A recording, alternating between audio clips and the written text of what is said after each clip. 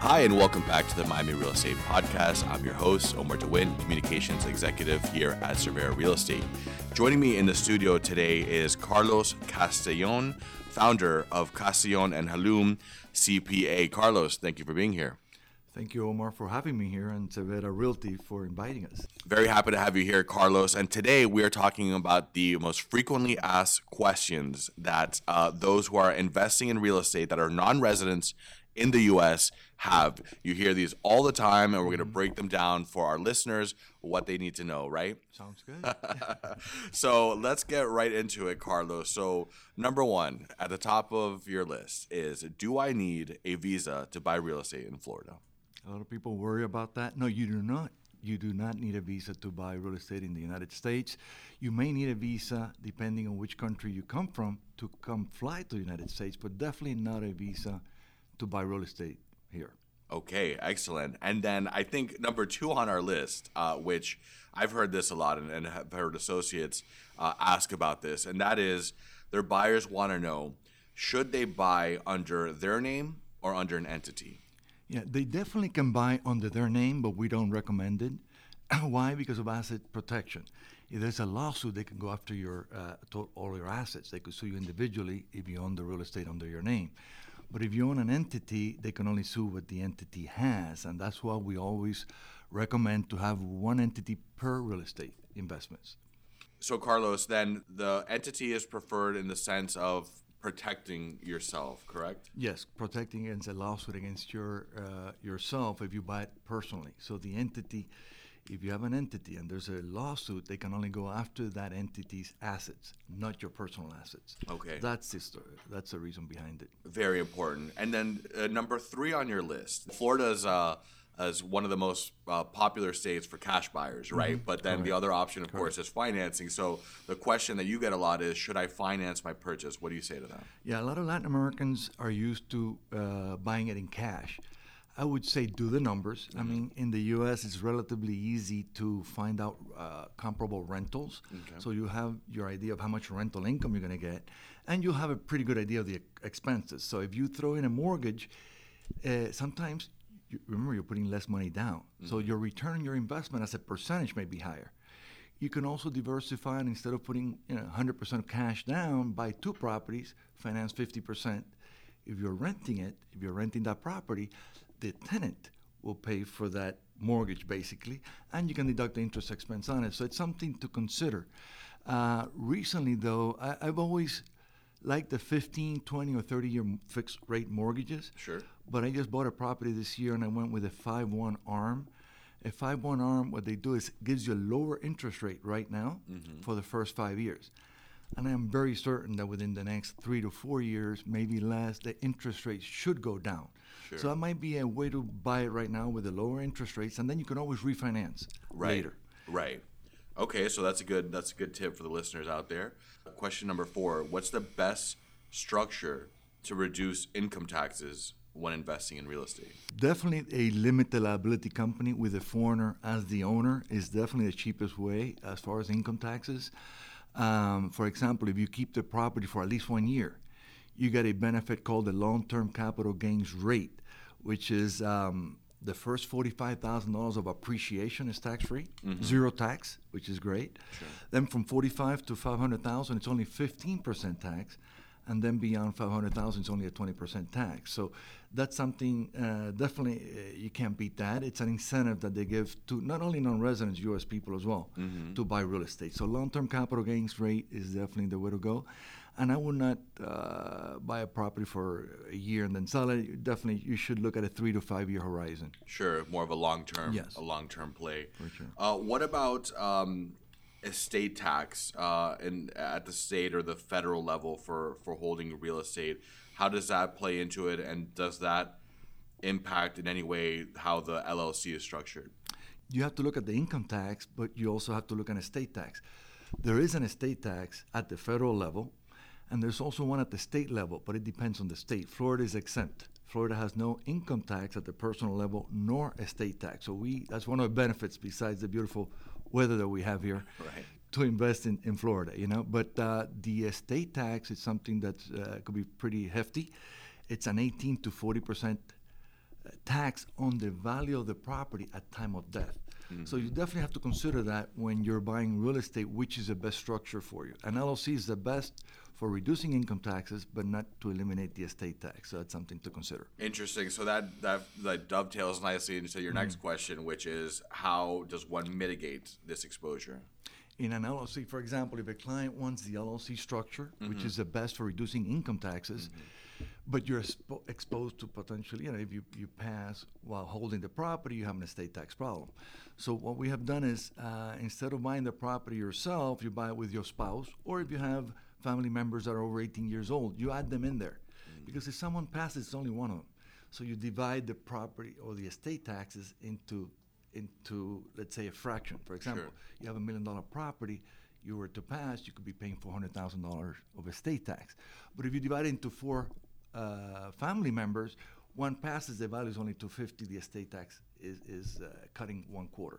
Interesting. So you definitely should consider adding family members. Another thing that we have done is take an estimate of the possible estate tax. Let's say it's $100,000. So you get what they call a term life insurance for $100,000 on your life. If you pass, you get the $100,000 and you use it to pay the estate tax. You don't have to liquidate the real estate. This brings me to our next question. So what is the ideal structure to eliminate the possible estate tax then?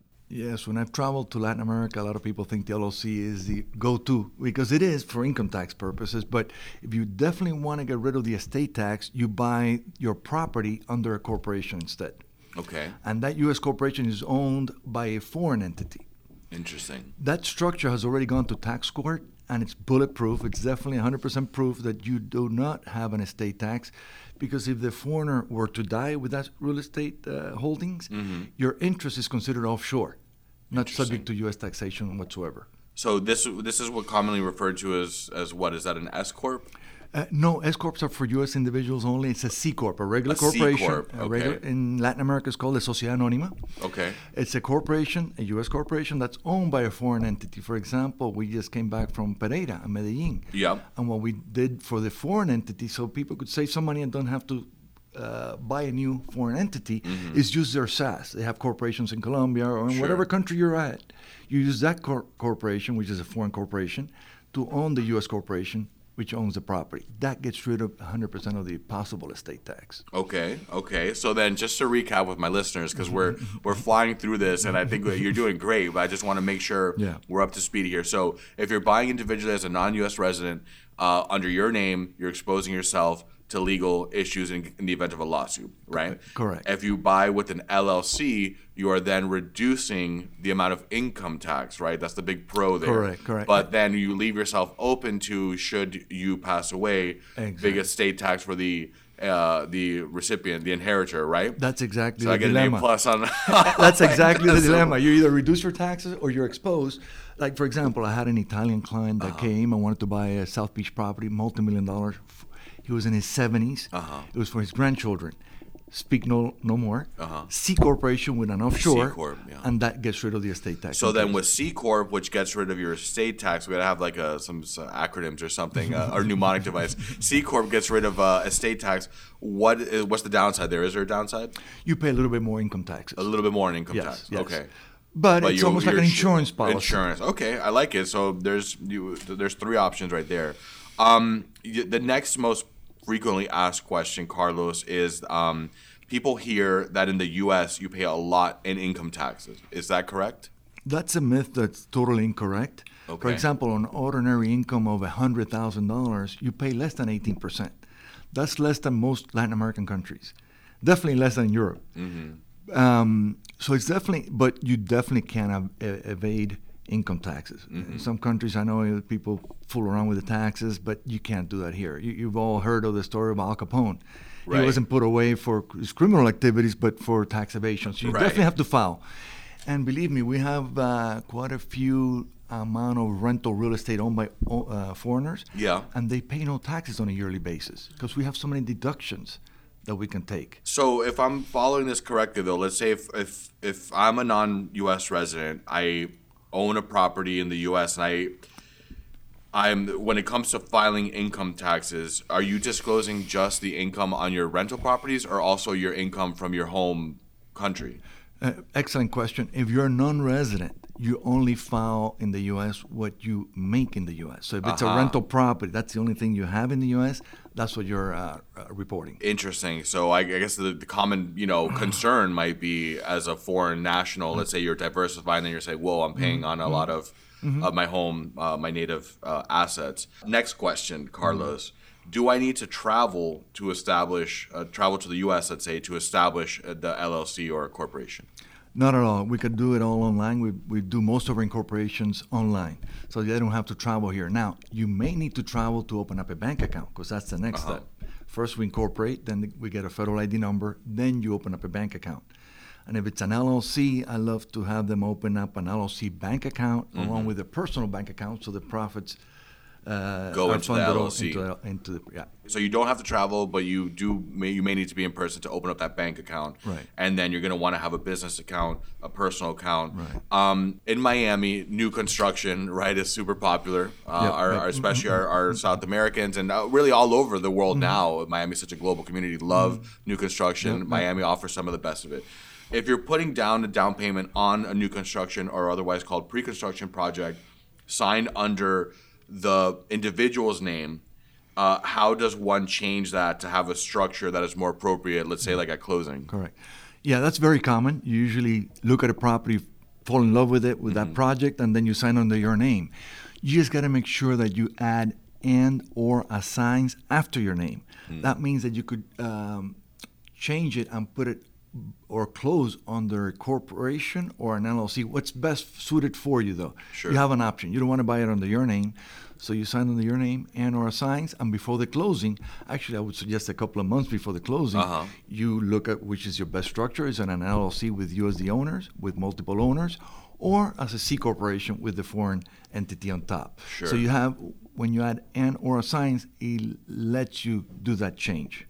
Excellent. So that's essentially assigning the ownership. Exactly, right? exactly. So let's talk about another common topic, common theme, and that is FICPA. I guess non-U.S. residents may have heard this. Our realtors have heard this.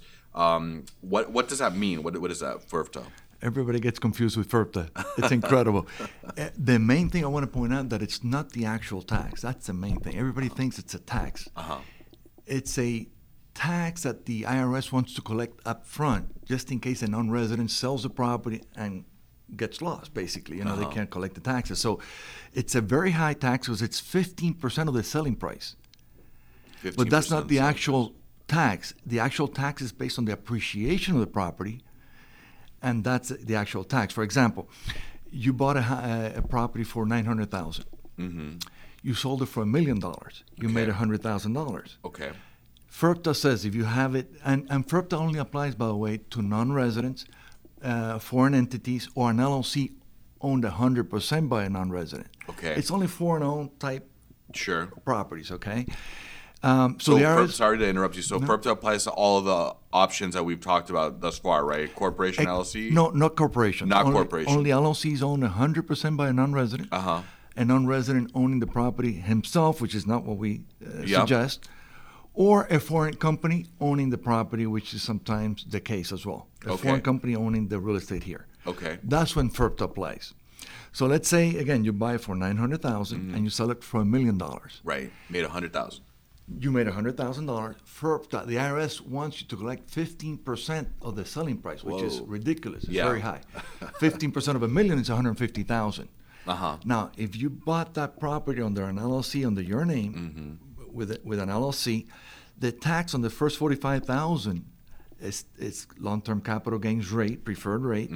It's zero tax. Okay. And then from $45,000 to $500,000, in this case up to $100,000, which is your profit, is only 15%. Okay. So in reality, a tax is close to $10,000 on that $100,000 profit. They withheld from you $150,000. It's really a timing issue. Right. What we do is at the end of the year, we file your tax return and tell the IRS, hey, the profit is $100,000, my actual tax is $10,000. You withheld $150,000, I want $140,000 back. Now, a lot of clients ask me, my country, they never refund those taxes. Or they credit it forever. Not in the U.S. They definitely will pay you if they make a mistake. If the IRS makes a mistake, they'll even pay you interest on it. So you will get your $140,000 back once we file the correct tax returns. Now, there is something called a withholding certificate, which is like a preliminary tax return that we do at time of closing. Yeah. But it's taking so long for the IRS to process that I might as well wait for the end of the year and do the tax return. Okay. It's usually quicker like that. Excellent, Carlos. So FIRPTA essentially comes in when you're selling, but there's some good news there in terms of getting the refund back right in the U.S. That's good news. That's correct. Now let's talk about another popular question, which is whether or not there is a way to defer income taxes when you have appreciation and sell the property. This is called IRS Section 1031, which is a code section within the IRS code. And it's also called like-kind exchange, which means you have an investment property, you sell it, let's say you have a lot of appreciation, you're going to pay a lot of tax depending on your structure or not. But if you pay enough taxes that you feel like you don't want to pay it at this point because you want to buy more properties, you have to buy the new property at the same price that you sold the previous property. Okay. You could buy one or more property. Let's say you sell a property for $1 million and you owe $100,000 in income tax and you don't want to pay that right now. Or you buy one or two properties or more that total $1 million or more. You cannot touch those funds. Those funds have to be in an escrow account and those funds have to be 100% used to buy the new properties. If you do that, you have to be able to do two things. You have to identify a new property within 45 days, and you have to close on that new property within 180 days. If you do all that and you qualify, then you defer that $100,000 of income taxes until you sell those second properties. For example, I had a client 10 years ago that owed $100,000 in income taxes. They had a great appreciation. They had a building that they wanted to use. They were expanding. They wanted to buy a bigger building. So they sold it. They had to pay $100,000. We did a like-kind exchange and bought a more expensive building. And they still haven't sold that second building. So you're deferring all those taxes. Think about $100,000 today versus $100,000 10 years ago. Inflation alone, a big difference. So it's definitely worth to defer if you have a substantial amount of income taxes and if you want to reinvest back in the United States. Right. Okay, so that's a great option there. Some good news. And last but not least, are there any recommendations that you feel are necessary to purchase real estate and that can help our listeners? Yeah, from a tax and non-tax point of view, from my point of view is I want to know an area. You want to know the area really well, so you know the prices and you could tell when you have a good deal or not, when you're buying. Also, you have to have a realtor, a real estate broker that you have confidence in, that gives you good advice. So once you know those two things, the next step would be the right structure for a non-resident alien. If you had the wrong structure from the beginning, it could cost you taxes, it could cost you estate tax, it could cost you income tax, or you would have to redo the structure and basically sell that property to yourself under the new structure. So it's definitely very important to have the correct structure from the beginning as a foundation. So it's critical then for listeners, whether you're a realtor, you're a non-U.S. resident, to consult a CPA like yourself to really get informed and see what the best options are before making that purchase. Correct. Every situation is different, and definitely what's the best structure. Do you want to minimize the income taxes? Well, use an LLC with you or multiple family members. If you're worried about the possible estate tax, use a C corporation with an offshore. So it all depends on your situation, your holding period too. If you want to hold it forever, obviously you got to be more careful about the estate tax, or if you want to hold it short term. We have done it sometimes for clients that have some properties that they want to flip in a couple of years. Right. We'll do an LLC, which is the cheapest way, the least amount of income taxes you will pay. You want to hold it for a longer period, maybe use a C Corp with an offshore. So it all depends on your particular situation. The situations and the needs. I think that's a great way to look at it. LLC for short term, the C Corp for the longer term. Correct. And then there's obviously many nuances in there, that would be specific to each person. So, Carlos, final thoughts for our listeners. This has been a great sort of crash course. I know you can go deeper into the topic, but tell me, I know you host a regular session, right, where you sort of dish out some of this knowledge for listeners. Tell us about that. It's in Spanish, Asesoría Total, which means, we have an immigration, we have a real estate broker for financing the properties, we have me for taxation, and real estate professionals that would come in. So it's the first Wednesday of every month at 5 p.m. You can see it through our YouTube channel or through our Instagram. And you have live questions to any of us. Mm-hmm. So we'll have 4 or 5 professionals that would answer your questions live. So it would help you with your decisions. That's excellent. And the YouTube channel is what? Is a YouTube channel, and on Instagram it's Castellon CPA. Castellon CPA, okay. Yes. And the YouTube channel by the same name? I'm not sure. I think it's a longer. Well, we'll put it in the show notes regardless. Okay. So Carlos, give us a final thoughts for listeners out there that are considering investing in the U.S. as a non-resident. Yes. What do you say to them? Yes, from my heart. I mean, being Cuban American, seeing what's happening in a lot of different countries, Venezuela, Nicaragua, Peru, now Colombia, they're worried about the political instability. I would definitely diversify out of your country. We just went to Colombia, and we had a lot of successful businessmen there that have never diversified. 101 of basic diversification, you got to diversify, not put all your eggs in one basket. So diversify, buy real estate here. Normally, real estate keeps up with inflation. It's one of the best investments you could ever make.